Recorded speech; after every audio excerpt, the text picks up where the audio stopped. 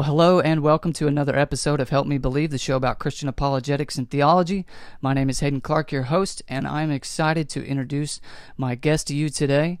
He is the author of The Potter's Promise, a biblical defense of traditional soteriology, as well as the host of Soteriology 101 podcast, Director of Apologetics and Theology for the Texas Baptists, and Professor at Trinity College of the Bible and Theological Seminary. Dr. Leighton Flowers, how are you today, sir? I'm doing very well. Thank you, Hayden. Hey, I really appreciate you taking the time out of your day to come on. I've been a fan of your podcast, and I've read your books and stuff like that. I was telling you beforehand that I really credit you as well as Dr. Allen, who I've had on before, for, I don't want to say keeping me from going the route of Calvinism as if it's like this really bad road to go down. But that is kind of who I've developed my soteriology through. And so I really appreciate you coming on, sir. Well, it's my pleasure to be here. Well, for those who, I've given a little bit of your bio just now, but for those who may not be familiar with who you are, kind of give us a brief bio of kind of your background and kind of what you do. Sure. A lot of people that are online know me through Soteriology 101 because it's become a popular podcast. It's addressing a particular hot button topic. But very little of my week is actually spent on Soteriology 101. My job, my life calling that I did for all of the 15, 20 years previous to starting the podcast just about 3 years ago, is with evangelism. And I'm the director of evangelism for Texas Baptists, as you mentioned. And so my life's calling has been all about evangelism, reaching young people. I was a youth evangelism director for about 13 years. And I love the gospel, and I think the gospel is the answer for this generation and every generation. And the culture needs more than anything else is the gospel. And so we're about spreading God's news of His love and His goodness and His grace. That's really been my life work. I was called to ministry when I was 18 years old and went to Hardin-Simmons University and majored in theology, and then went on to Southwestern to continue my theological studies. And then several years later, I went back to school for my doctorate work at New Orleans. And there in my doctoral work, I focused specifically on soteriology because I was a Calvinist for a good 10 years of my life. And I'd come to see some other teachings that really got me questioning my Calvinistic doctrines.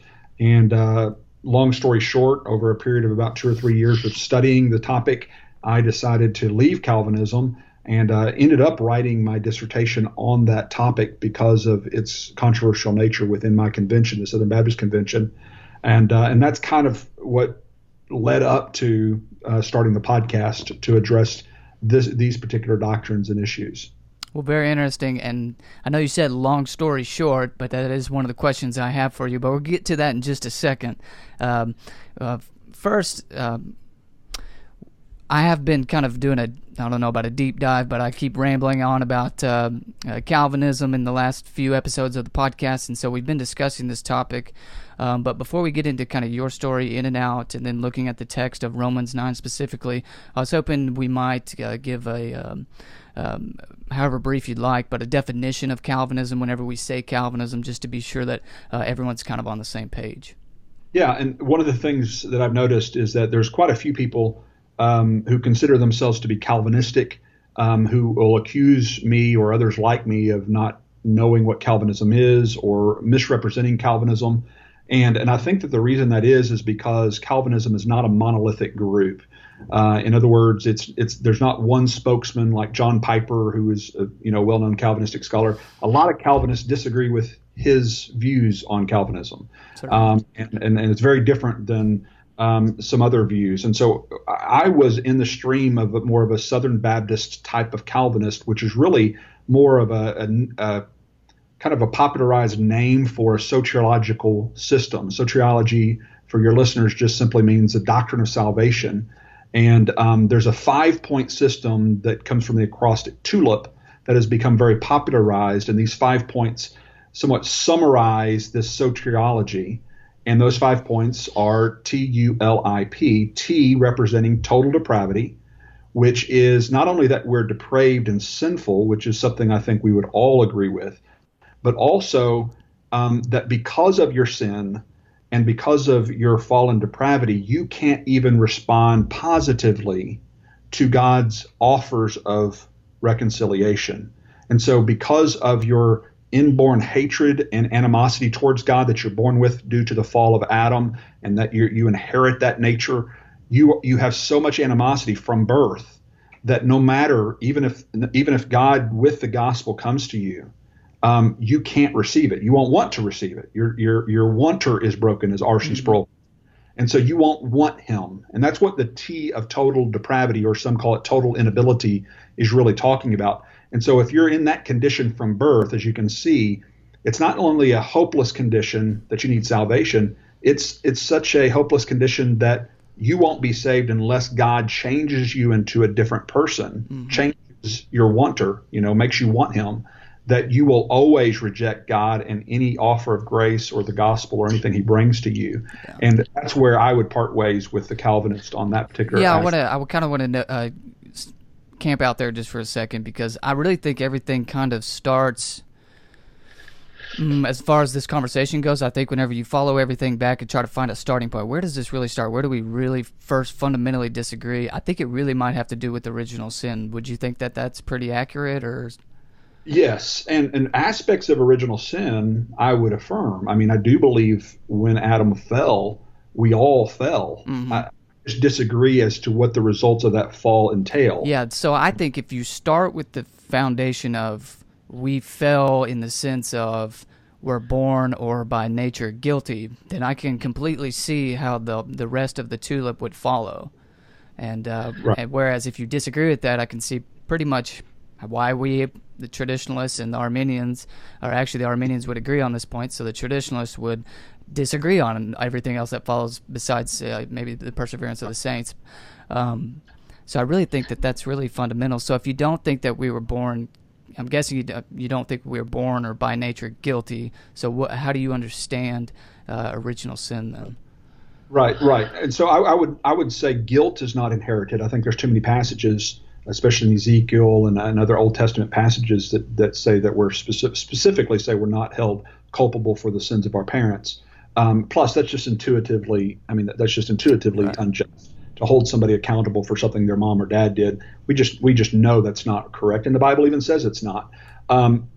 So I don't believe we're guilty because of what Adam did. No passage in the Scripture ever says we're held culpable for Adam's sin. It does say there's some results of the fall.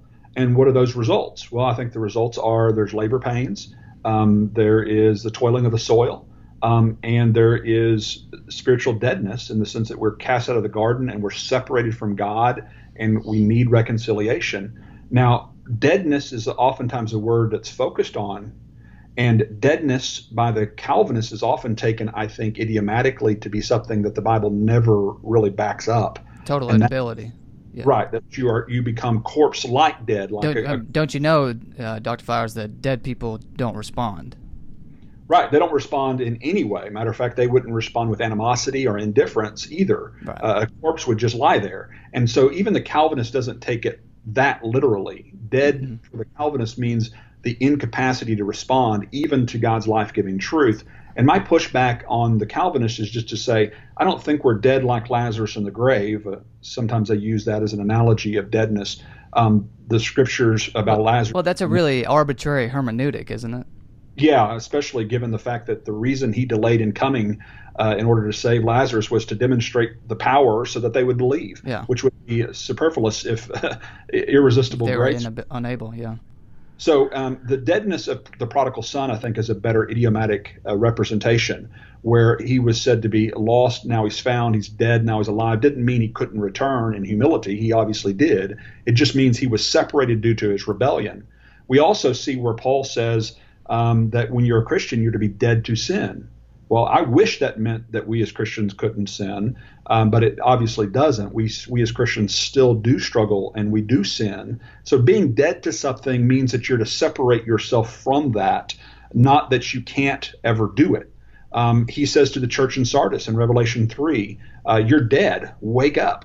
Are we to believe that the church in Sardis, who are Christians, couldn't respond to the warning of Christ and come back and be back in reconciliation? See, the deadness that the Bible is talking about is not a literal corpse-like inability to respond to God's life-giving truth.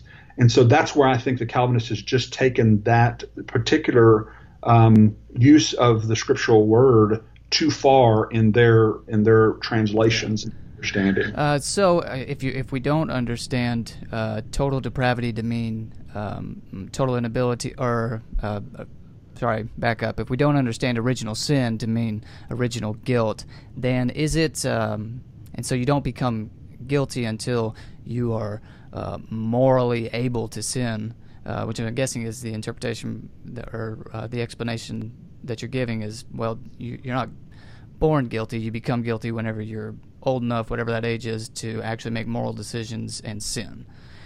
If that's the case, is it hypothetically possible then not to? No, the Bible does say that everyone will sin because we are surrounded by temptation. Our flesh is weak. And therefore, the Bible does say all have sinned and fall short of God's glory. So while technically you could say something like that, I don't think that the Bible supports the idea that anyone actually would resist from sin. But it is important to technically say that. Otherwise, you're talking about just as much determinism as the Calvinists, correct? Yeah, and that's the way I would push on it, is I would say that each of us are responsible for our own actions and our choices. All of us are responsible for our either acceptance or rejection of God's grace and His goodness and His provision. And so I think when we're talking about technicalities of what would be possible if this or that, and the way I like to point at it is even like a 2-year-old, I think all of us intuitively know a 2-year-old's not really at the age of accountability. In other words, they're not really able to cognitively understand things. Or, for example, someone with a mental incapacity, or somebody with severe retardation or something of that nature, we would all intuitively understand you couldn't hold that person morally accountable for their decisions because of their incapacities. And so you might even say they're guiltless in the sense that they have not willfully or cognitively sinned against a command of God, like willfully as an infant or an aborted baby, even for that matter, disobeyed God's law. And so then there would be the question, okay, does that person then therefore go to heaven and eternity with God, united with God on the basis of their own innocence?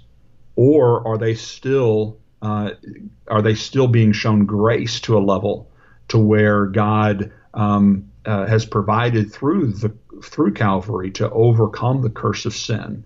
And that's one of the reasons that you can have people even on my side of the aisle theologically, as far as sociology, who maintain that people are guilty, but still not necessarily say that they're incapable of responding to God's call to reconciliation. Mm-hmm. And so there's actually people on my side who quibble about whether we're actually guilty for Adam's sin or not. I've sided with that we don't inherit Adam's guilt because of just my study on the subject. I highly recommend Adam Harwood's book, The Spiritual the Condition of Infants, yes, because he gives a great biblical exposition of every text that has anything to do with that. And it's very, very convincing, and I've yet to see any kind of significant rebuttal against his work. Yeah, it is a good book, and he's also got a really short one that I purchased recently, actually, just about on original sin. That's also a pretty good read. I could camp out there all day. I'll let you continue on in defining Calvinism. Sure. So after the T is the U, which stands for unconditional election. And what that is that God has chosen certain individuals before the world ever began, and He's chosen them unconditionally, meaning He's not chosen them based on anything that they do or anything that they are, anything that they believe, anything about that person, but I would say arbitrary. I was going to say, isn't that really what the word arbitrary means?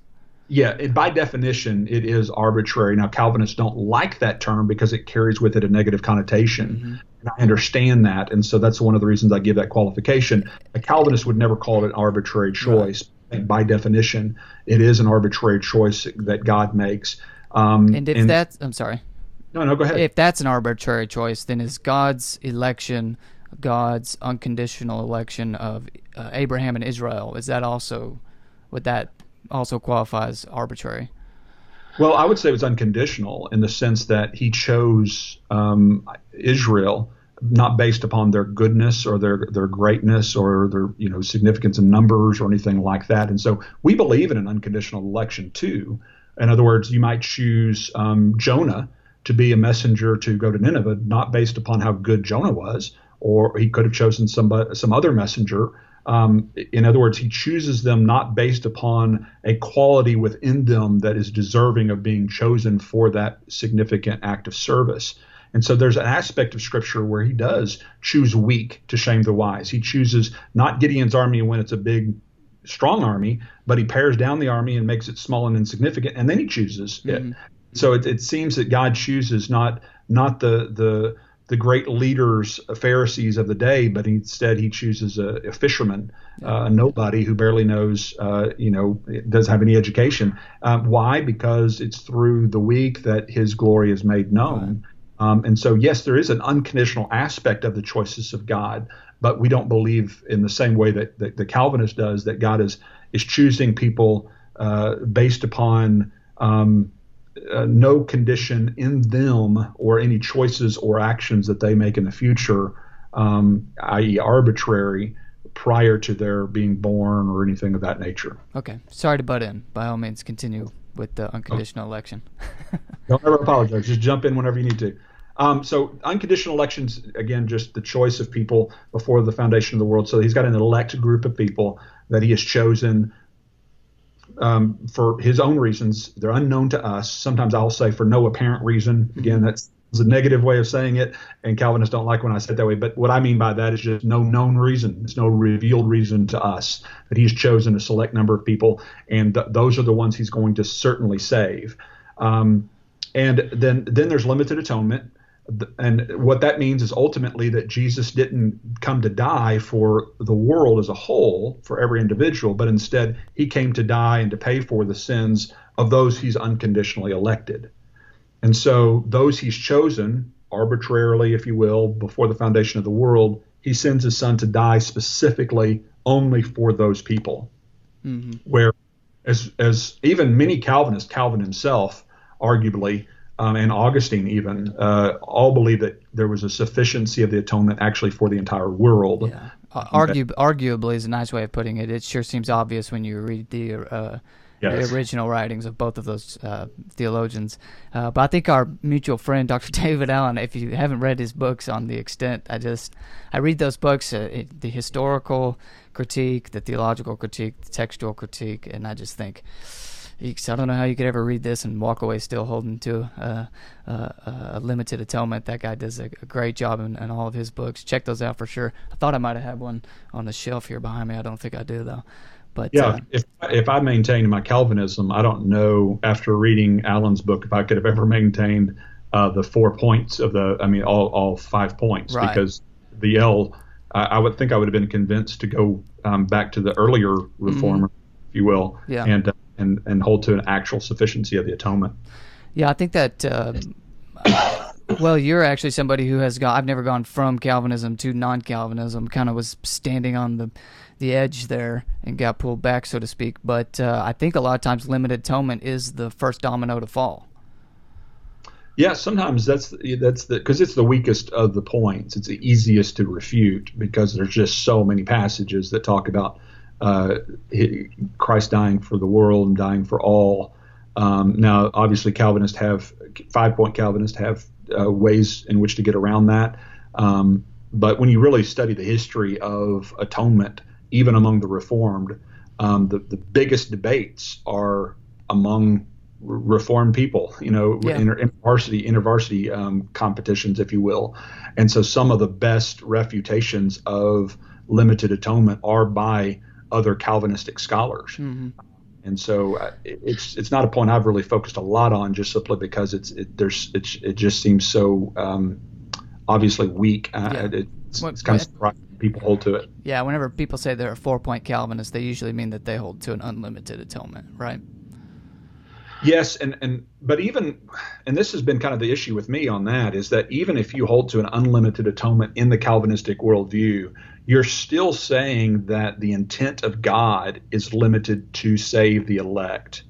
And so it seems to be somewhat of a semantical difference when it all boils down to it. Which leads to a weird thing that it took me, Dr. Allen, I was trying to talk to Dr. Allen about this, but whenever you say God only intended, I mean, in the logical order of things, the intent, I think, comes first. So you're saying, the 4-point Calvinist is saying, God intends to save only a certain few, but somehow it goes on to extend. The extent of the atonement is unlimited. Right. So it's like he aimed at only saving some, but somehow it misfired. You see what I mean? Yeah. I had trouble explaining that to Dr. Allen whenever we were talking. Yeah, and this is where it goes down to sufficiency. Okay. So say it's sufficient for everyone. That means that anyone who believes, and anyone, even if for some reason a non-elect person did miraculously believe, okay, that would never happen under a predetermined system of Calvinism. But if they were to believe, then Jesus wouldn't have to come back and die again in order to cover for that person's sin, because he didn't cover for it the first time, because the extent is universal. Which is either a hypothetical situation or a contradictory one. Which the word hypothetical is exactly where the whole argument with Owen's view came, because Owen was trying to fight with the Reformed tradition, which under the Lombardian formula, again, Allen's book gets into all this, but under the Lombardian formula is of the sufficiency for all, but only efficacious or efficient for the few, the select. Which is what we would say. Right. Well, yeah, but we would actually mean it. Yeah, but we would mean for the efficiency for the those who actually believe freely versus those who were caused to believe. Oh, okay. Yeah. Right. And so the guys like Owen came in, and the reason he got blasted by so many other Reformed authors is because he fought against the Lombardian formula and said, well, it's not actual sufficiency.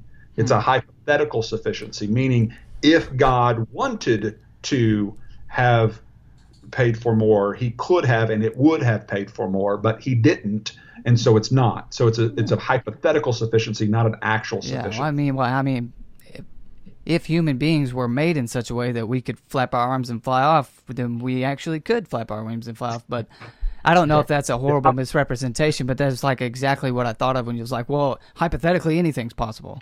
Exactly. Pretty much. So on limited atonement, the two common things that I get, not necessarily in like a mean way or anything, but the questions I normally get are, okay, if he died for all the sins, why isn't everyone saved? And then the second one I get, and I actually see in the literature from Calvinists, would be, if he died for all sins, that would include the sin of disbelief. And so those are pretty much the two most common things that I get, and I'm sure you've addressed both those before, so I was hoping you would here. Yeah, and so what we would say is that because the way God set up the system is that, in other words, this is God's choice. He has chosen to give us a choice. He has chosen for us to have the ability to make our own decision, and therefore the atonement is applied to those who believe. That's the way God set it up. That's His choice to do it that way. And so I think the best visual analogy of a provisional atonement is what I refer to, is the one that Jesus referred to in John 3, when he says, just as the serpent is lifted up on the pole in the desert, so too I am lifted up. That is a provisional atonement. It is lifted up for the whole group, but it only actually affects or heals those who look to that provision in faith. And so let's use the analogy, if there was a snake-bitten Jew in that desert who maybe went on a little road trip and he was around the mountain and he couldn't see the serpent, and he got snake bit, and he thought to himself, that's just a bunch of hocus pocus, superstition. I'm not going to go look at that serpent on the pole. It's not going to make any difference. And he dies of poison, snake venom. And he gets up to heaven and he says to God, why didn't you save me from dying? Why didn't you provide for me a way of healing? Well, what's God going to say to him? I did. I did. You refused the provision that I gave for you because you didn't believe. You didn't trust me. And so anybody in the same way, anybody who dies that does not take advantage of the provision of Christ cannot in the end say to God, God, why didn't you provide for me? Why was there no options for me? Because God can honestly say to them, I did provide for you. You only perish because of your unbelief, because you refused to look to the provision so as to be healed. And even John Calvin has a famous quote on that particular point. He says, "No one is barred from the gates of heaven saved by only their unbelief." Something of that nature, paraphrasing. But in other words, it's only one's unbelief that keeps them from heaven. It's not their unbelief and a lack of provision or a lack of atonement.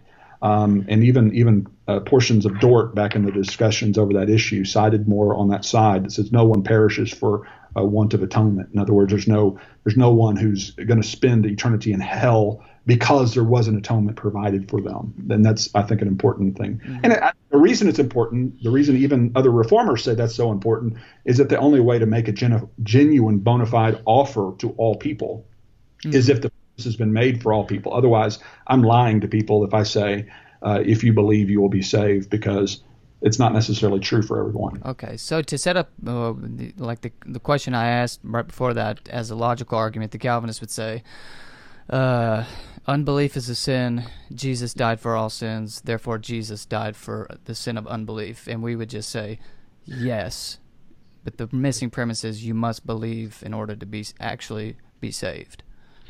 Right, and yeah, I guess you could say he didn't die for the sin of continued unbelief.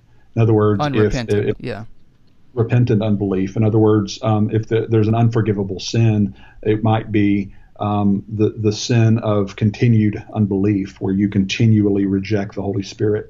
The blasphemy of the Holy Spirit, that's what the word blasphemy is when you don't believe something and you mock it. That is ultimately the sin of unbelief, and it's not just unbelief; it's complete rebellion unto death in that unbelief.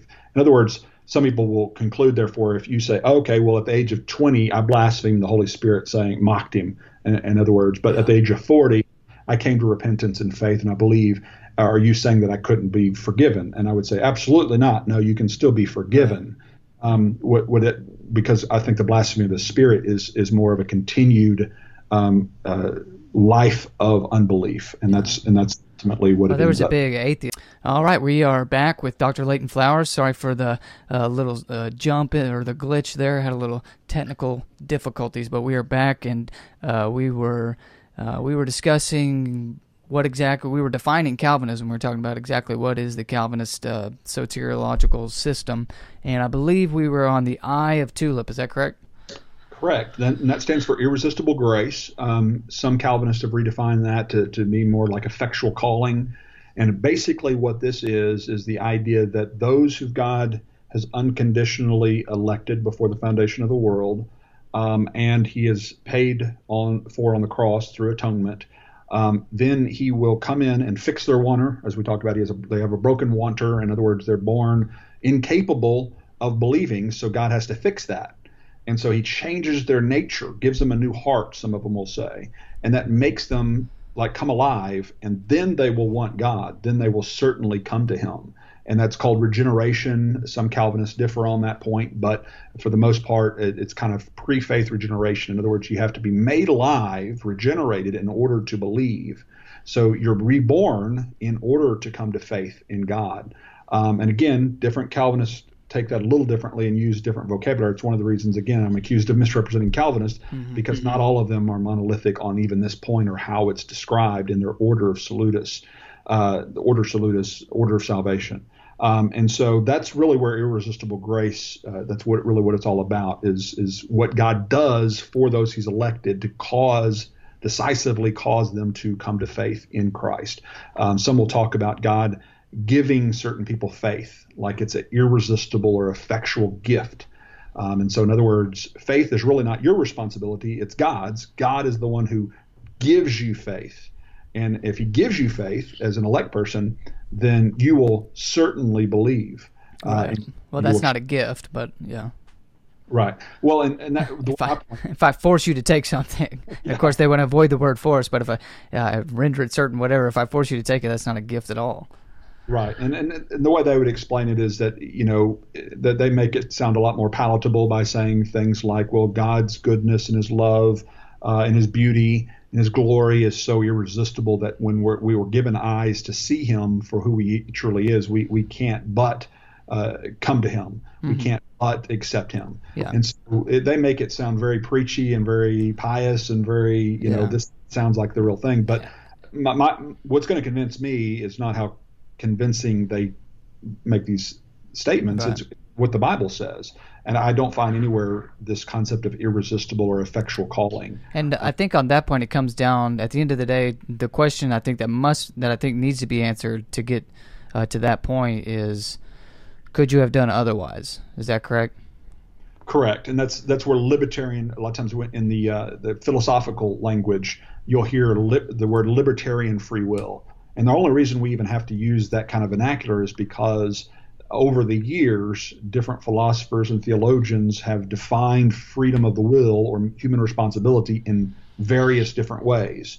And so what some Calvinists do is say, yeah, we have free will. In other words, you're doing what you want to do. But because you only want to hate and run from God, that's your free will. So if you're left to your free will, you would always reject the gospel because that's what your will is from birth. And so what God has to do is change your nature so that you'll want Him. Yeah, I was going to say, though, I think they say you can choose, but you can only choose according to your greatest desire or something like that. And, of course, your desire is determined by that nature that you have, and that nature is determined, of course, at some point God is the logical determination of this state of affairs, and so it's no less deterministic. Right. Yeah, and it becomes what you just described is exactly what the Calvinist describes as free will, which sounds a lot like animal instinct to me. Yeah. For a lion chooses to eat meat instead of grass, and it doesn't sound like an imager to me. Yeah, and we're made in the Imago Dei as image bearers of God, and I think one of the reasons that we're separated from the animals is that we're not just instinctive beings. Now we have some instinctive things about us, but we're not just instinctive. In other words, we can reason, we can deliberate, and we can make actual choices, choosing between two different options. And I think when you take away the capacity, the moral capacity to respond to God and His life-giving truth, then you're ultimately removing human responsibility or any real sense of human responsibility.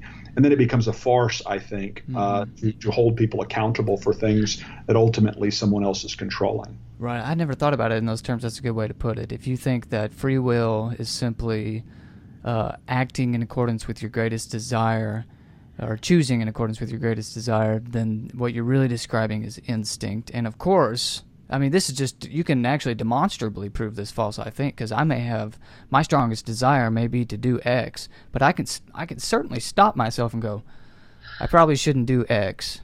Even though I don't have as strong as a desire to do Y, I should probably do Y because it's the right thing to do. I mean, that's what temptation is. Yeah. Well, that's the reason we don't hold, cats and dogs responsible for sleeping with other cats and dogs. Morally culpable, yeah.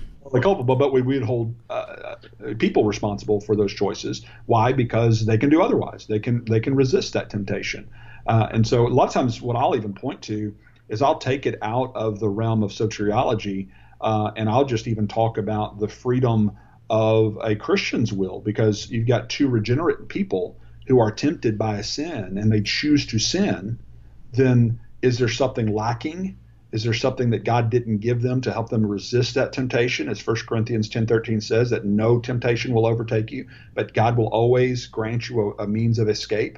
Well, if I sin as a Christian, did I not have the freedom to do otherwise? And this oftentimes puts it back on the Calvinist to at least maintain among Christians we have a libertarian free will, a contra-causal choice, or the choice to do otherwise.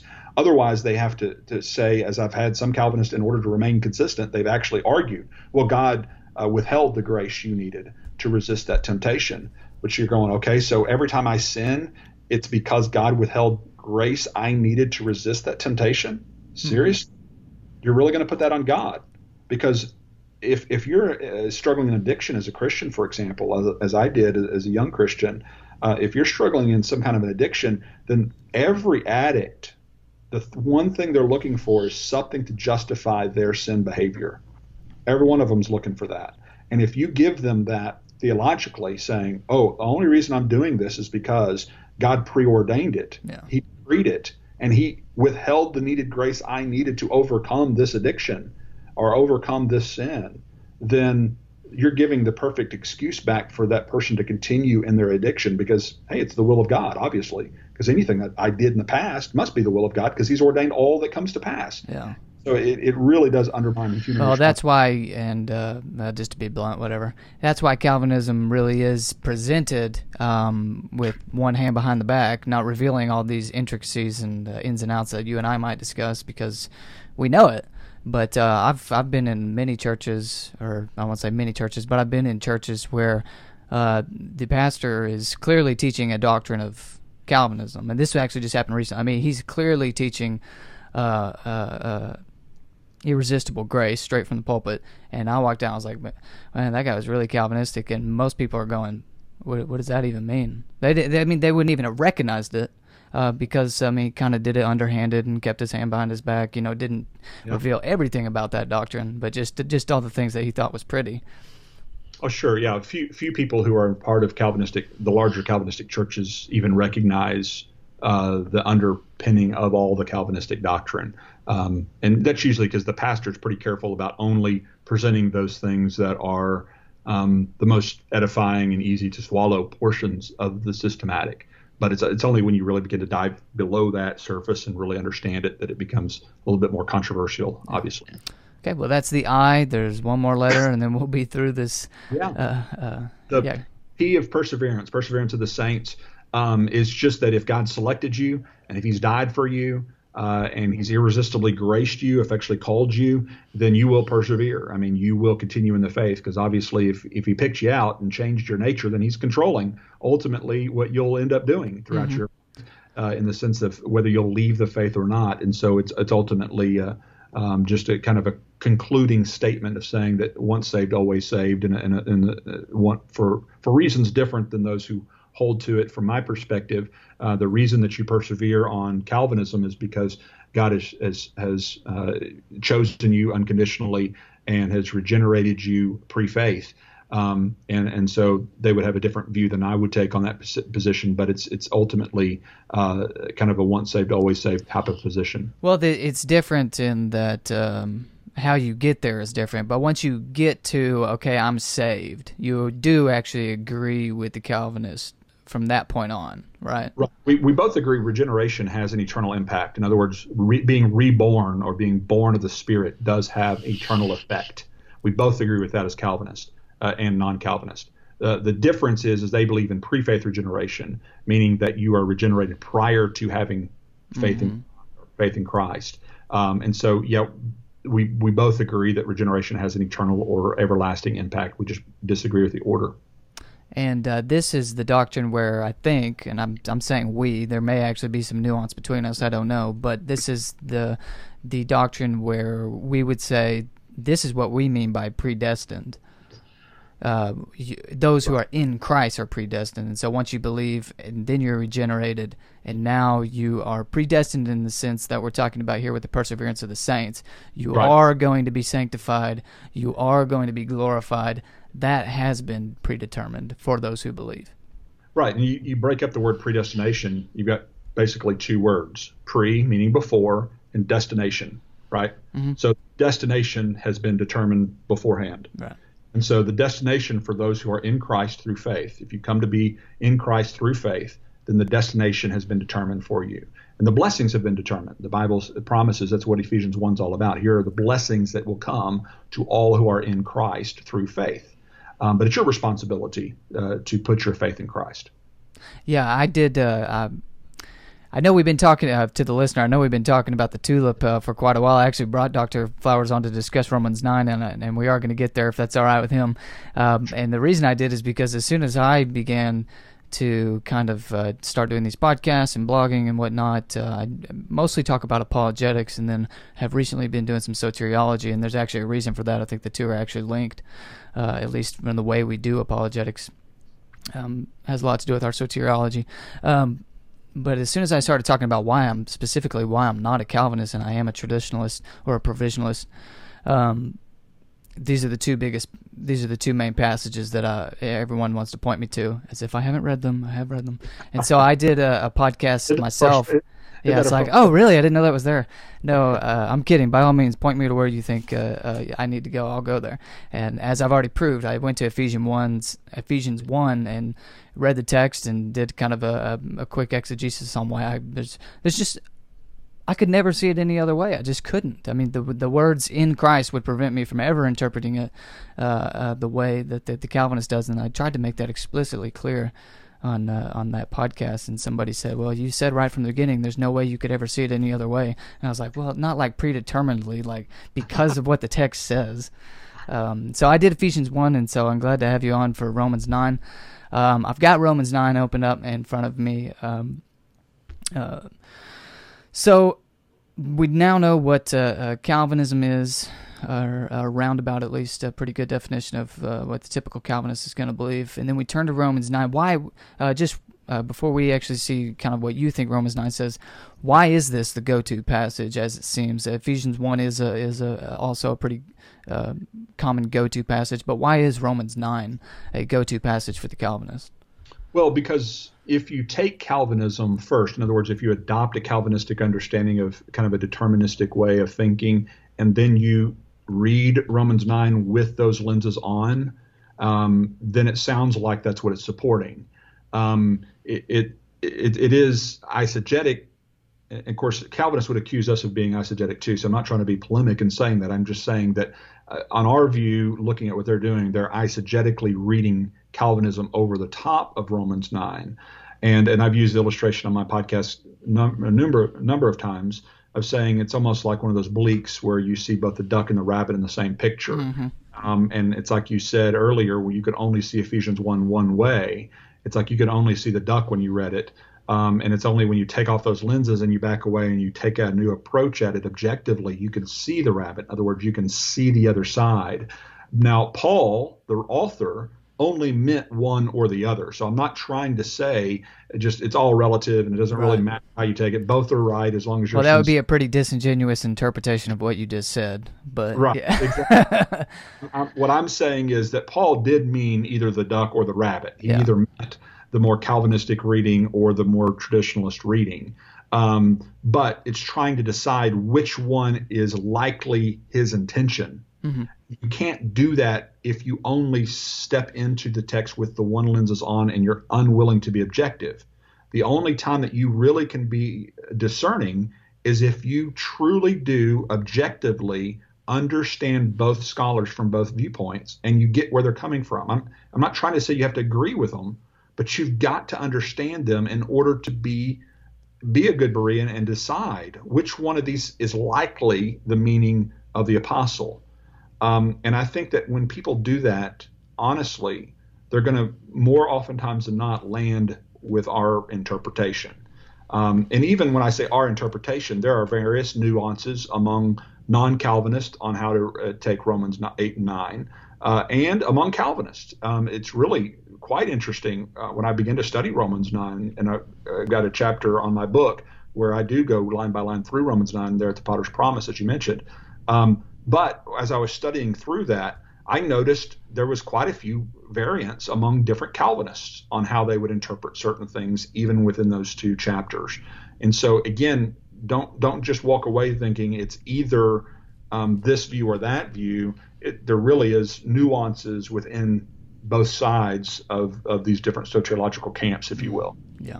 So before I get to your exegesis, your understanding of the text, tell me specifically which doctrines or which doctrines do the Calvinists see in Romans 8 and 9 or Romans 9? I mean, they see it all, or kind of which one are they pointing to whenever they turn here?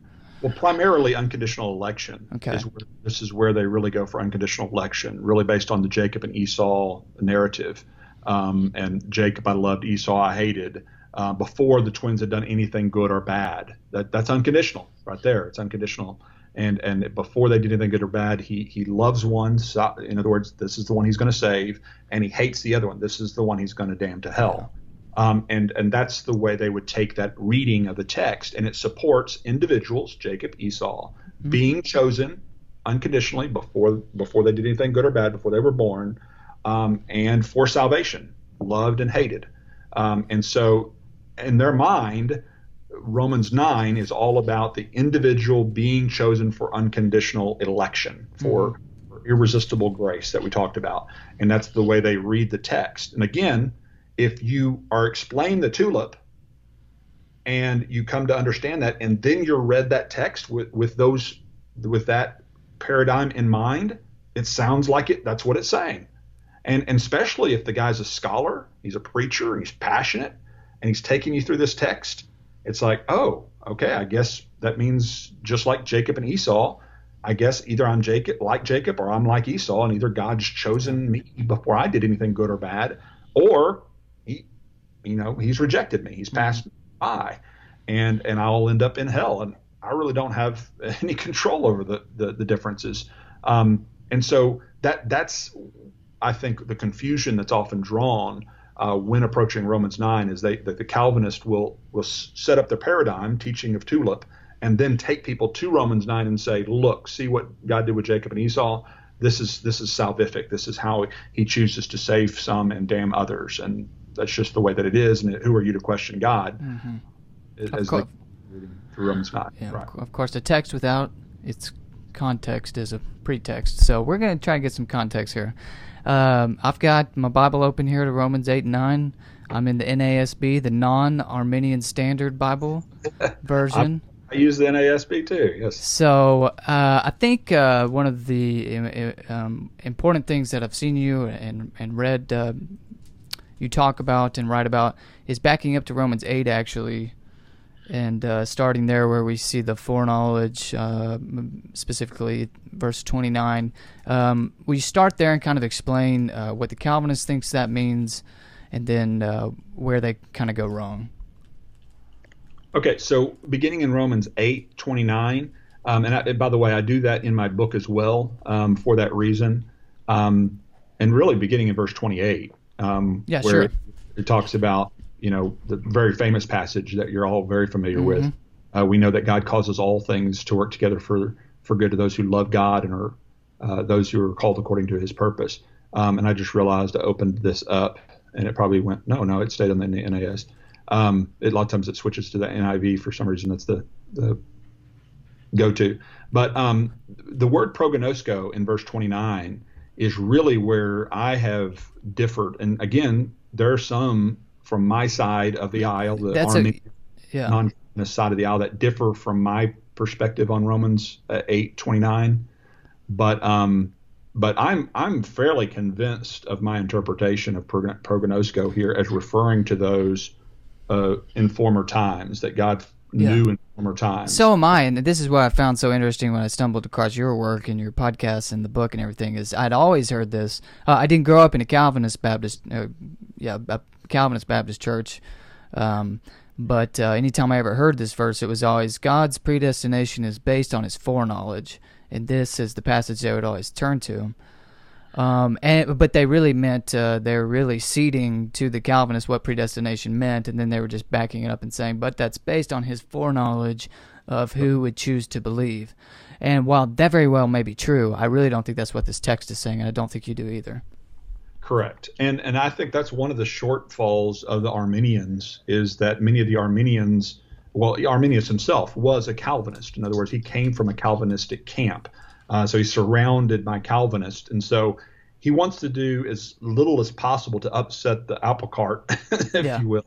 And so I think he concedes some things that, for fear of being ostracized or burned at the stake or whatever it might be. Back in those days, it was much more likely to happen. And so he was more careful with what he was willing to push back on. And so there's certain aspects of his theology that I would differ with, but there's a lot that I appreciate and agree with. But it's interesting, in chapter 11, verse 2 of Romans, the word prognosko, same word, is used again, but it's obviously referring to those he formerly knew in the past. Mm-hmm. And so God has not rejected His people whom He foreknew. Or do you not know what the Scripture says in the passage about Elijah, and how he pleads with God against Israel? So yeah. Yes, and so and nobody disputes that use of the word prognosko as meaning those formerly known in the past. Well, I'm just saying it's the same word here in verse 29 of chapter 8. It's the same word, same usage, and it really does flow. Again, if you have the duck in view when you're coming to this text, you won't see it. So I'm asking you to back away objectively and kind of reapproach it for your listeners who may be not used to various interpretations. Because if you come to this text and you have a kind of an esoteric assumption about what foreknowledge is, that it has to be talking about God's pre-love or preordination of certain individuals before time began, or all of these different kinds of theological baggage that we've kind of piled onto this word. I think when you read some of the ancient texts during the times of the first century, and you see the word prognosko being used, and even in Acts and several other verses throughout the New Testament, the word prognosko is not a weird, strange word that would have had to be like unpacked for the first century Jew. Yeah. It just simply meant formerly known. You mean in extra biblical stuff too? Is that what you're? Yeah, I think that anywhere you see this word, it doesn't have to be packed with a bunch of religious baggage, and it's not really all that difficult to get. It's just formally known, and you can see that in other texts. I mean, you can go to some of the other texts where it is used. In fact, I think it's in my book. William Lane Craig is actually he's quoted there. He's actually referencing to Forrester Marston's book to scholars, Greek scholars, and he says in certain cases prognosko means simply that one has known or seen someone or something previously. For example, Acts 26:5, Paul states that the Jews had previously known for a long time the strictness of the life of a Pharisee, and in Acts 21:29. Luke mentions that the Jews had previously seen in Paul's company. This sense is probably operative in Romans 11:2 as well, where Paul states the apostate Israel that God has not rejected his people whom he foreknew, that is, whom he had previously known in an intimate way. And so if you take Go ahead. I'm sorry. So that's a good point, though. I mean, it is still, it's not just head knowledge. The word know would still carry, like you just said, in some form of some kind of intimate way. Right, and that's one of the reasons that my particular take doesn't have the same criticisms that the Calvinist has against the simple foresight view or looking through the quarters of time view that some Arminians take. Yeah. In other words, I would agree with them that there is an intimacy in the word knowledge or this kind of knowing. So he intimately knew Abraham, for example. He intimately knew Elijah. He intimately had a relationship with the Israelites who were in relationship with him in the past. And so when he comes to verse 28, and he says, we know, that word there is we know because we have observed this. We know this from experience, that God causes all things to work together for good of those who love God and are called according to his purpose. So how would he back up that statement? He would back it up by saying, just look at those he's formerly worked with in the past. Look at those he's formerly called. Look at those he's formerly loved. And that's exactly what we believe he's saying here in verse 29. For those whom he foreknew, he previously knew in the past, he predetermined or he predestined them to become conformed to the image of his Son. And so, in other words, what I take him to be saying is this is proof. Look at what God's done with the saints of old. This is proof that he works all things together for the good of those who love God and are called to his purpose. Oh, man, that's a good point. Yeah. I've got in my Bible, in verse 29, I think you have the same translation. You said the NASB, so hopefully this will work out as I say it. But in verse 29, I got 4 those. I got the word those circled, and then I got a line going back to 28 that says, and we know that God causes all things to work together for good to those who love God. And I've got those circled too, and a line going back and forth saying, okay, those whom God foreknew are those who loved God. And like you said, yeah, it seems to me that the correct interpretation, just from the context, is this, which is really repeating what you just said, I think. But just to be sure, is okay. We know God. There may be bad things happening, but if you love God, He's going to bring all things to work out for good.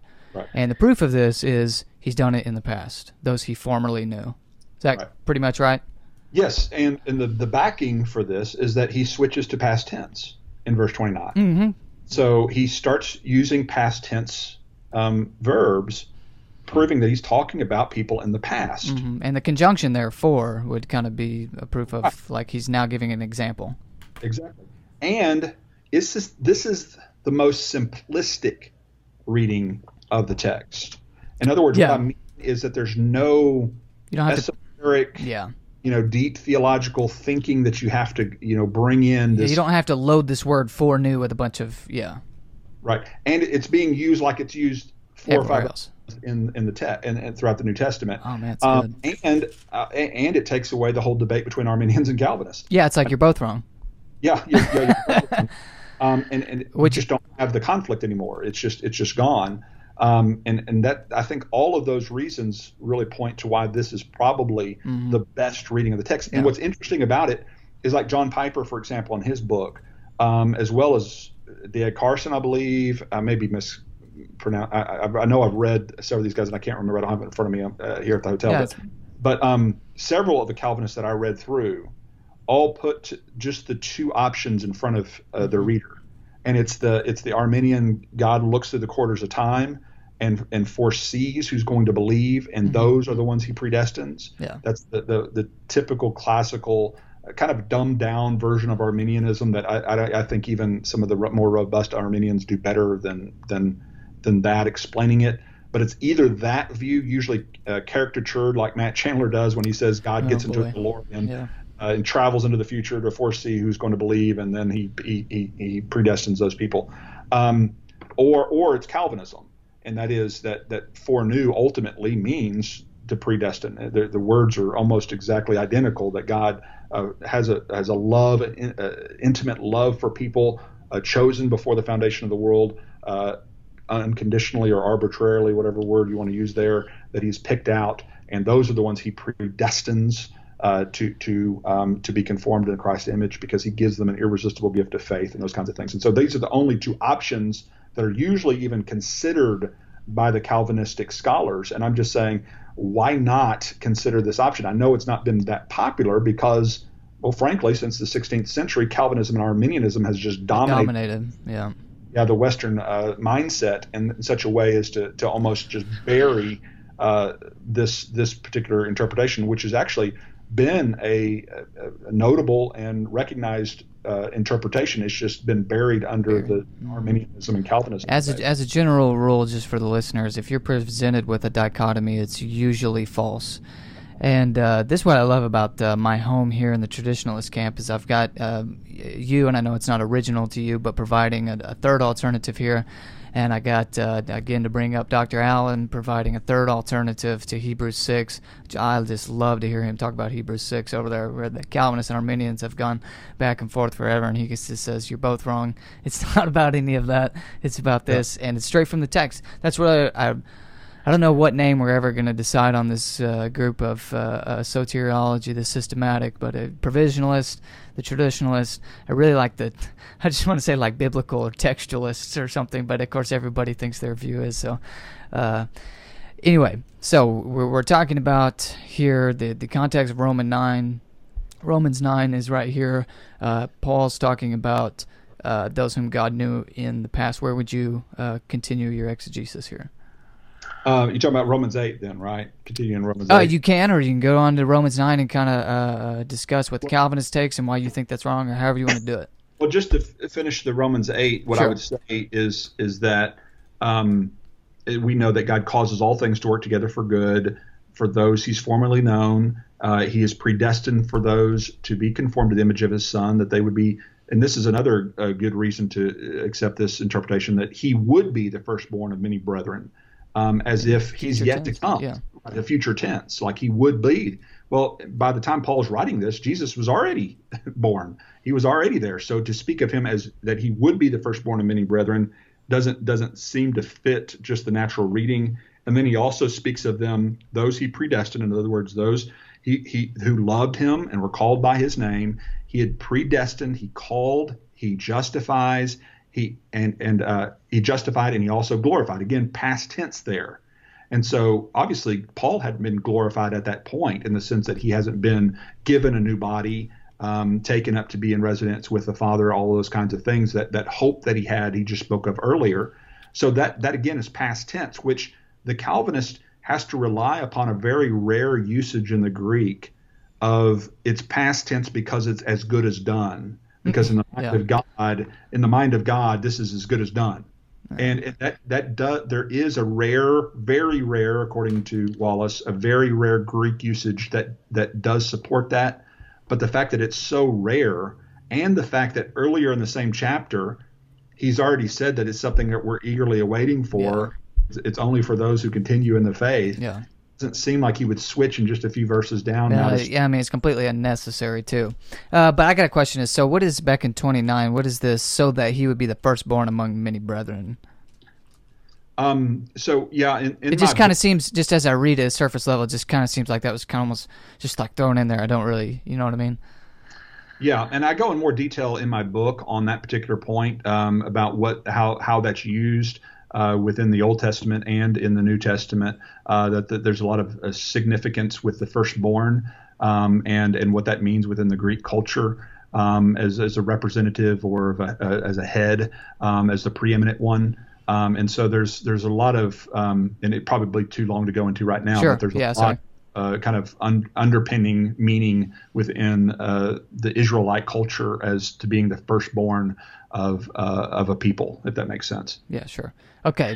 The same reason that we've got the Jacob and Esau as the national heads and representatives of those heads. The firstborn is oftentimes seen as the chosen or elect one, and the fact that Esau was the firstborn it kind of flies in the face of that typical cultural norm of the way they would understand the firstborn. But we can get down a long rabbit trail with that particular. Yeah, for sure. Okay, so as we go continue on, I mean, you can whatever you got time for, or whatever you feel like doing. If you want to go line by line, I'm not going to stop you. But if you just want to skip forward and hit the major points, that's fine too. Whatever you want to do here. Yeah, we go into Romans 9, and he starts off, and he seems to be addressing here this concept or idea that, well, if God's done this saving work for his people, but what about the fact that his people, the Israelites, aren't, at least for the most part, coming to faith? Mm-hmm. Because the notable Israelites of that day, they weren't listening to Paul. They're trying to throw Paul into prison. And so it seems like the mass number and the most notable Israelites are rejecting the gospel and rejecting Paul's message, which to an outsider might go, well, that invalidates you. Yeah. That makes it mean, that means that you must be wrong, and that would mean that God has really failed in his promises to Israel. So it actually seems, okay, if what you're saying is true, that this is the, probably not hypothetical, but this is the objector in Paul's letter. If he's saying, if these are God's chosen people, why, and this is God's chosen Messiah, why do they not believe? If that's the correct understanding of if that's the correct understanding of the objector in Romans 9, or in Romans, then it actually seems like the objector is making the same exact mistake that the Calvinist is making. Yeah. You know what I mean? Like, if you think about it, I mean, he's making the mistake that, well, if they're chosen, they should be saved. Right. Yeah, because they're thinking of election being based upon your nationality, mm-hmm. and your adherence to the of Moses. So in that sense, it's different than what the Calvinist, modern Calvinist, is saying, but it's similar to what I'm saying in the sense that election equals salvation. Right. And so the way Paul really gets into this text is he starts off by expressing his love for these people who are abusing him. These people are throwing him in prison. But he says, I'm willing to give up my own salvation for them, in the first 3 verses here. In other words, that he expresses a self-sacrificial love for them. And so I always point out to Calvinists, do you think Paul, writing under inspiration, is expressing more love towards these hardened, cut off Jews than Jesus had for them? Because a 5-point Calvinist would have to say that Paul is expressing more self-sacrificial love, because Jesus wasn't willing to sacrifice himself for these people, but Paul was. And so that first of all, I think really does a detrimental take on the Calvinistic interpretation. So he's willing to himself be accursed or separated for the sake of these people, but Jesus obviously under the Calvinistic worldview wouldn't have been. And he said, and then he goes on in verse 4 and he talks about what sets Israel apart. And this really harkens back to chapter 3 of Romans, where the same thing is asked before. Well, then what's it special? Is there anything good about being an Israelite? I mean, what does it matter if I'm a Jew or not? And he says it is significant to be a Jew, because we are the Jews are the ones that are trust with the oracles or the word of God. Yeah, so it seems like he's saying, okay, if election does not equal salvation, then what's the benefit of being a Jew? Right. Yeah. If being a part of Israel is not going to be the what causes me to be a part of the covenant people, but instead God's accepted people, Jew, Gentile alike, regardless. I mean, then what benefit is it being a Jew? Mm-hmm. And he says much in every way. And he points back to these same things right here as in verse 4 and 5. And when he says, to whom belong the adoption of sons, the glory, the covenants, the giving of the law, temple services, the promises, those whose fathers, from whom the Christ, according to the flesh, who is over all, God bless forever. In other words, the Christ, the Messiah, comes through this lineage. Mm-hmm. In other words, there's very much a significance of being a part of the national part of this nation, of being genetically a part, I guess, if you will, of the Jewish people. It's not insignificant, because these people have been chosen for a noble or honorable purpose. And this purpose was really stated from the very beginning when God chose Abraham, then, of course. I mean, he's talking about here how Christ has come through the lineage. It would seem to me that would be in line with, of course, he gets to that explicitly in the letter itself, but then Jesus really is the fulfillment of the promise that God made to Abraham in the very beginning. Correct. Yeah. And so you've got the blessings of Israel. Israel's been chosen to bring the seed, to bring the promise, to bring the message of the message and the Messiah. Mm-hmm. And so that is an important and significant role that only Israel was chosen to do. Now, notice that has nothing to do about individual Israelites being chosen to be effectually saved. Right. Okay. It's about God electing this nation of people to bring about the Messiah for the salvation of the world. Like you mentioned before, the promise that God made to Abraham. What was that promise? That I will bless all the families of the world through you. Mm-hmm. So in other words, he didn't choose Israel so as to save certain individuals and not others. He chose Israel to be the lineage through which the Messiah and his message would come, so as to bless all of the nations of the earth. Right. And so what I would say to that is this: the problem that's being presented is not all Israel is coming to salvation and being saved, especially the predominant people among the Israelites that everybody looked to for leadership. They were rejecting the gospel. They're not being saved. And so the big question is, why not? Has God's promise failed? And the Calvinist would say, well, no, God hasn't failed, because God didn't elect individually every descendant from Abraham, every Israelite for salvation. And so that's the way the Calvinist would answer that question. Now, we agree with the Calvinist in the sense that here's the problem, that not all Israel is being saved. And you're asking the question, why not? Well, we would say that as a non-Calvinist, we would say, well, because salvation is not based upon them being an elect nation. In other words, that salvation is not based upon them fulfilling the law and them being a descendant from Abraham. Mm-hmm. And so we're both answering the same question. We're just answering it differently. Yeah.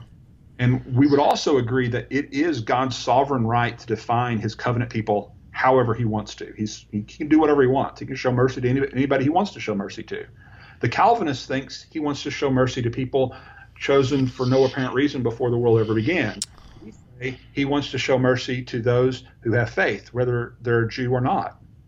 Mm-hmm. But in both of those situations, it's still God defining as a sovereign his right to define who his people are. In other words, his choice. And just something I was thinking as you're discussing this and how the Calvinists might interpret this is just from a bigger picture is unless you're going to say Paul is just pulling this out of a hat, he had to have been if the Calvinist is right about what Paul intended by writing this letter or these words right here in Romans 9, he had to get it from somewhere. I mean, he didn't just pull it out. I mean, unless they think he just pulled it out of a hat and now we've got a new revelation, we got to deal with it, even though it doesn't have any history to it at all.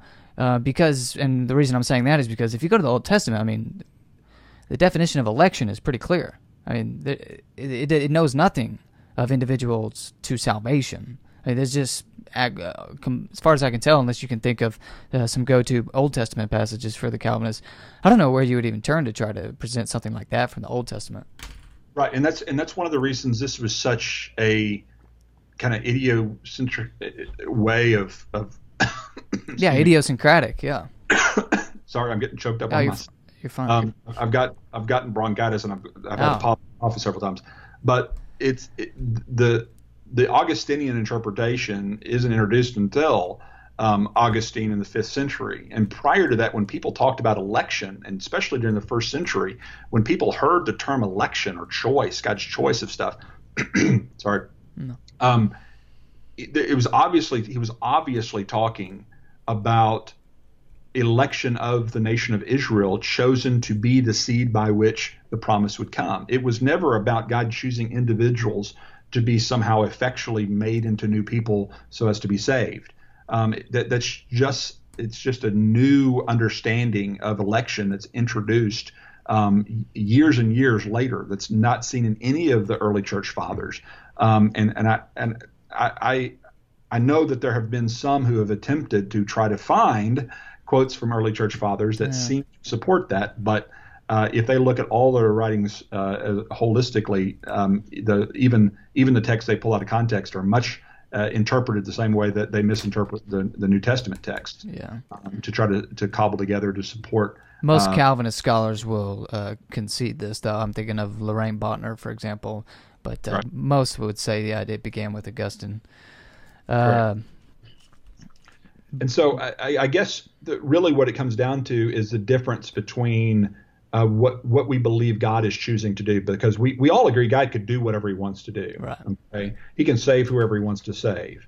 If he wants to save people arbitrarily or unconditionally chosen people prior to the existence of the world, then that's what he could do. I'm not trying to say he couldn't do that. He's right. God. He can do whatever he wants to do.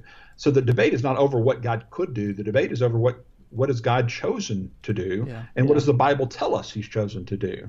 And so God's sovereign right to define his covenant people is either arbitrarily or by grace through faith. Mm-hmm. Okay? Because, and again, I know they don't like the word arbitrary, but again, by definition, I think that's what it is. And so either Paul in Romans 9 is defending God's right to arbitrarily save certain individuals, or he's defending his right to save those who believe regardless of their nationality and their keeping of the commandments, the keeping of the laws like circumcision and all those kinds of things. Because remember, the big debate for Paul in his day was not Calvinism versus Arminianism or monergism versus synergism, right. Or all the words that we've come up with. The big debate for Paul was Jew versus Gentile. Right. And the thing he was fighting against all of the time were Judaizers of his day who were trying to say, if you want to be saved, if you want a relationship with the part of the covenant people of God, then you've got to get circumcised. You've got to become a Jew and follow these commandments. And this is what you've got to do in order to be saved. And Paul is fighting that, and that's exactly what he's doing here in Romans 9. And the reason I know that is by looking at how he concludes Romans 9 in verse 30 and following, when he says, what shall we say to these things? And he goes on to show that the Jews who are pursuing this through law, They're not, but the Gentiles who are not descendants of Abraham, they're pursuing it through faith, and they are attaining it. So this proves that this is what Paul is concluding through this whole teaching of Romans 9. He's bringing it to a climax to show that it's not through nationality that you're saved. It's not through law and works or running after and striving for that you're saved. It is by grace through faith that you're saved.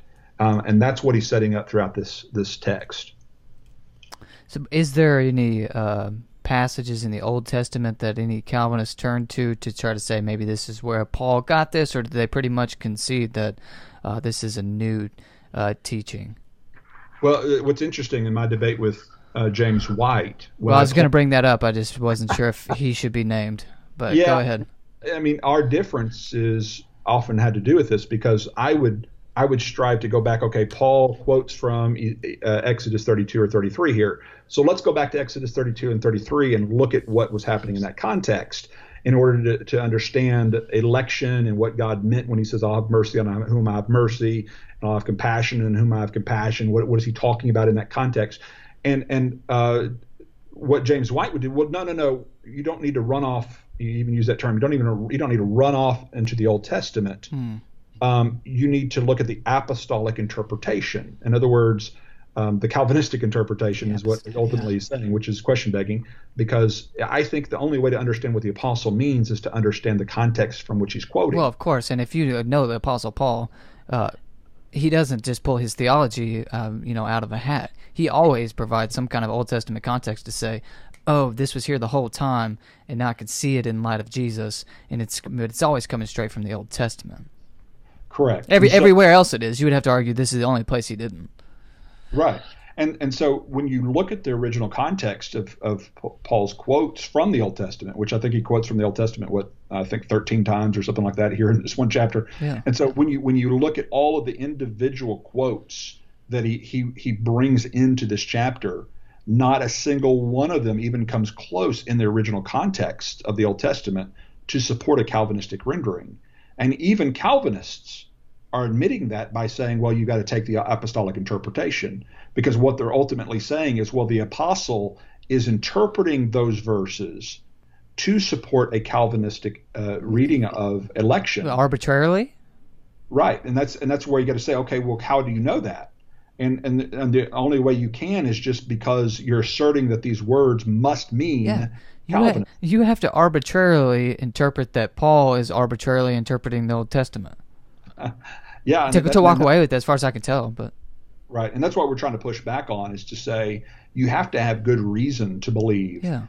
Paul was, in essence, eisegeting the Old Testament in order to support this new soteriological view that God had inspired him to write about. Yeah. And again, I guess God could do that. Yeah, he could. If Paul had started Romans 9, verse 1, saying, you won't find this in the Old Testament, but, or of course he wouldn't use the word Old Testament, but you won't find this in the Torah, but here's what we know now.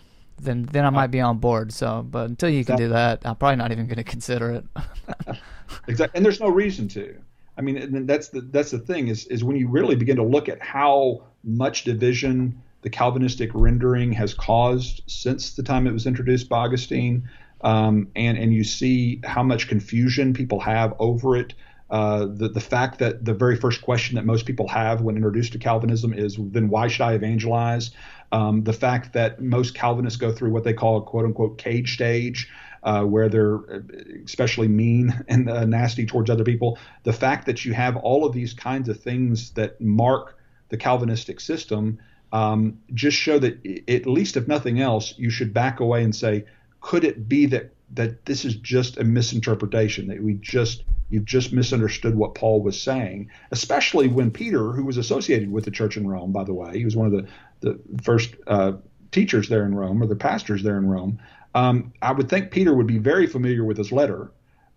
He even says that Paul's teachings can be confusing, and that we should be careful not to be led astray. Yeah, I love that verse. And so we've got to be careful with these more difficult passages, especially if we're not from the original culture that it's being written in and don't have a full grasp or understanding of Israel's history or the idiomatic uses of Greek language in the first century. You've got to be careful of how we can misapply these things and take them in the wrong way. Of course, in my book, I go verse by verse through the rest of these, and I mean, I don't know how much time you want to take. We can go through more of these. Yeah, verses. I was fixing to fast forward things. We have been, but that's great though that we just getting stuck on the Word of God here, doing some exegesis. No story time or anything. Believe it or not, we're just doing exegesis here. Not going to go any further into that. You can pretend like I didn't say that. But I do want to get to one last part of Romans 9 at least, and that is how do we make sense of Jacob I loved, Esau I hated, I got mercy on whom I have mercy, compassion on whom I have compassion. Will you respond to the potter, why have you made me this way and all that? Kind of this whole, those seem to all kind of go together, kind of talking about the same idea. So I thought I'd group them together for you and say, what do we do with this? Well, let's start with the twins. Why would he bring up the twins? Is he bringing up the twins to prove individual election to salvation, that God hates some people before they're ever born, he loves other people, and this is an example of that, Jacob and Esau? Is that the purpose of bringing up the twins? Or could the purpose of bringing up the twins demonstrate that the lineage, the being the seed of somebody, doesn't necessarily mean that you're going to be blessed or that you're going to be saved? And so when he quotes from this, and he says, not only this, but when Sarah also she conceived twins by one man, our father Isaac, for though the twins were not yet born and not done anything good or bad, so that God's purpose according to his choice would stand, not because of works, but because of him who calls, it was said to her, the older will serve the younger. Now notice there that the language is the older will serve the younger.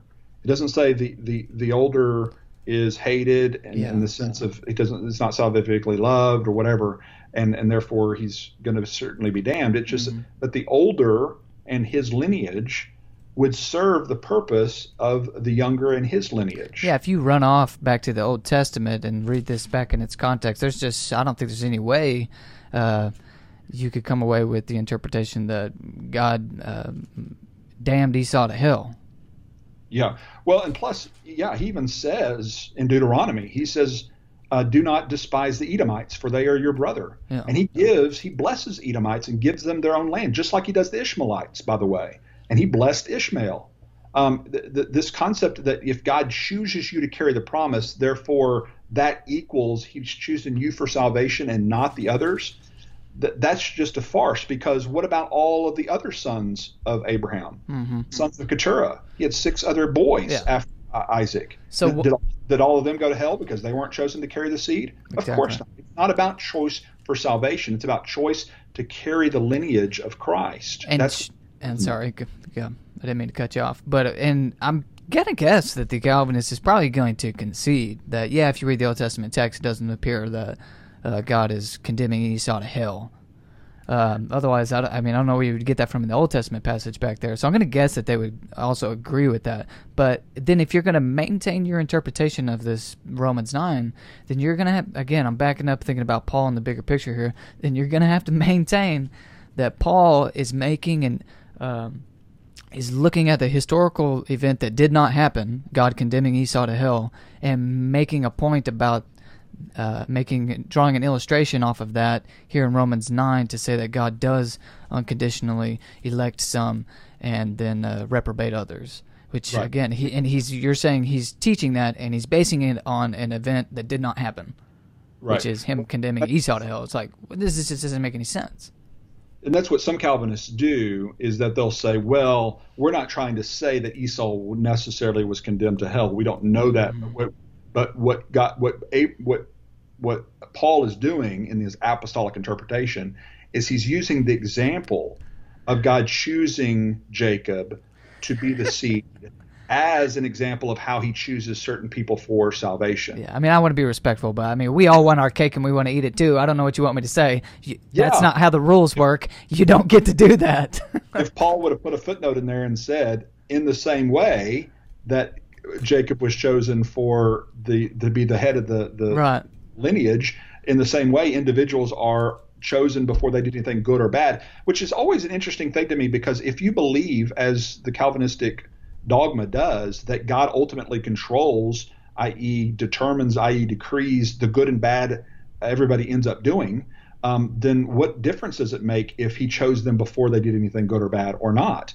In other words, the significance of that statement seems to be predicated on the fact that the twins had something to do with the good or bad they end up doing. In other words, in order for God to make the choice prior to them doing anything good or bad, only makes sense as if the child is ultimately responsible for the good and bad he ends up doing in the future, which again just doesn't make a lot of sense. So that now all of that quote in verse 11 and 12, that's from Genesis. Mm-hmm. And then he quotes from Malachi, which if you know your Bible in the Old Testament, that's the last book of the Old Testament. So this is 1,500 years separating these two verses. So he quotes from Genesis, and then he gets to Malachi where he says, as it is written, Jacob I loved and Esau I hated. Now, if you go to Malachi, again, James White and other Calvinists said, don't run off to the Old Testament text, just look at what Paul's saying. Well, I have to look at what he's quoting from to understand what he's referencing, because he knows his reader knows the Old Testament. He knows that his reader knows the context. So shouldn't we, in order to understand Paul? Well, we do this everywhere else. If you're going to apply this, don't go to the Old Testament thing. I've never heard the gentleman you're referring to or anybody else ever say that in any other context, because of course we want to understand the Bible in its biblical theological context. That's literally what biblical theology is. And all of them would affirm that biblical theology is something we should do. And then all of a sudden, anyway, continue.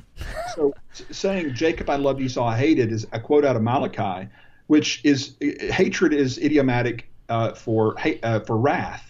So the wrath of God comes upon those who stand against God. As the promise, the original promise was a conditional promise. I will bless those who bless you, and I will curse those who curse you. In other words, speaking to Abraham, he says that, but what is he saying? He's given a conditional promise. If somebody stands against you and your seed and the promises that I've made and try to thwart my will to bring about my purposes through my seed, then they will be cursed. And that's exactly what's happened in Malachi, because the Edomites, which are often referred to by their national head's name, Esau, came against his brother, Jacob, which would represent Israel, and he comes under curse, which if you read the context, that's exactly what happens. The land is taken away from him. They have curse upon them. They lose their blessings. Why? Because they came against the people of God. Now, why would Paul refer to this in this context and asking the question of, has God's promises failed? Well, what is he trying to do? He's trying to show being a part of the lineage of Abraham does not secure that you will be blessed and saved. Because look, even the firstborn child of Isaac himself was cursed when he stood against the people of God. So what's going to happen to you, Israelite, if you stand against the apostles today, the people of God? So in other words, just because you think you have the national privilege because of who your granddaddy is, Abraham, remember, who's Esau's granddaddy? Yeah. It's Abraham too. And look what happened to them. They were blessed until they stood against the people of God, and guess what happened to them? Then they became cursed. And that can happen to you too if you stand against the people of God. And so that's the reason he would have brought up this passage, is to show it's not by national privilege. It's not by being an Israelite, i.e. from Abraham's seed, that guarantees you that you're elect for salvation and that you have nothing to worry about anymore. Yeah. So that's ultimately what he would be. Yeah, which is it actually, again, I come back to what I said at the beginning, which is it really kind of seems like Paul is explicitly arguing against what the Calvinist wants to say he is actually saying in a odd turn of events there. There's plenty more that we could get into in the rest of Romans 9, and I feel like I'm kind of cutting it short, but I really don't want to. We've been going for a while here now. Maybe we'll have you back on some another time. Before you go, I do always I like to do this, offer this question up. Maybe there's a Calvinist tuning in out there. Someone, I'm guessing if they're listening, they're probably on the fence. And so what would you say to a Calvinist who's kind of saying, you know what, this is kind of makes some sense, but, you know, and I discussed this previously on the podcast, but they, you know, a lot of times you might feel like, and just speaking from people who have gone from Calvinist to non-Calvinist, a lot of times they start seeing, you know, things start clicking and they see it, but then they get drawn back towards the Calvinism through this because these really well-known Calvinist preachers and teachers like to set it up like this: Calvinism is the high view of God, and anything else is this low view of God. And so they say, well, I do see what you're saying is making sense, but I don't want to have this man-centered theology. So what would you say to somebody like that who's kind of connecting the dots? Well, I would say I know that your goal is to be as true to the text as you can be, and that's what you should do. You should strive to be as true to the text as you could be, but you can't be true to the text if you don't understand both sides of the arguments from the best scholars with regard to the text, because it's only when you study both sides that you can really be objective enough to judge whether Paul is saying this or saying that in his context. And so I would just encourage you to be a good Berean and be objective, be open-minded, to consider a view that you haven't heard yet before. Don't just shut it off. Remember that John Piper, I mean, even he's seen as this, kind of well-known pastor, everything, but I remember he was just a pastor of a medium-sized church, Bethlehem Baptist there, and he was, quote-unquote, nobody. Until Louis Giglio invited him to be a part of the Passion group, and then all of a sudden popularity happened. And that's only been since the mid-'90s that's even started happening. That's relatively a short amount of time. And Calvinism, over the years, when you study the history of this, Calvinism has resurged in popularity about 4 times over the last 500 years. Even Al Mohler refers to that in one of his episodes, and he's a known Calvinist today. And so it's either surged back up and died back out because God ordained it to, or it's not a tenable, workable system that can maintain itself. And I would assert that it's the latter of those two, that it just does not practically play itself out, and that once people begin to see the errors of this philosophical system and the lacking of biblical support that it really has when you begin to take away the proof text and to understand them in the right context, then you begin to see, I think, the strength of a robust theology that's not Calvinistic. Because like you said, I think the rise in popularity of Calvinism has come from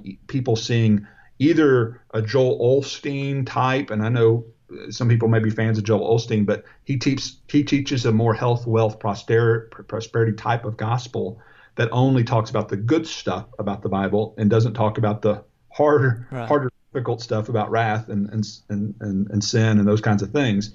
And when you have that and you compare it to John Piper or John MacArthur or other Calvinists, it seems like I would much rather have this than namby-pamby easy believism.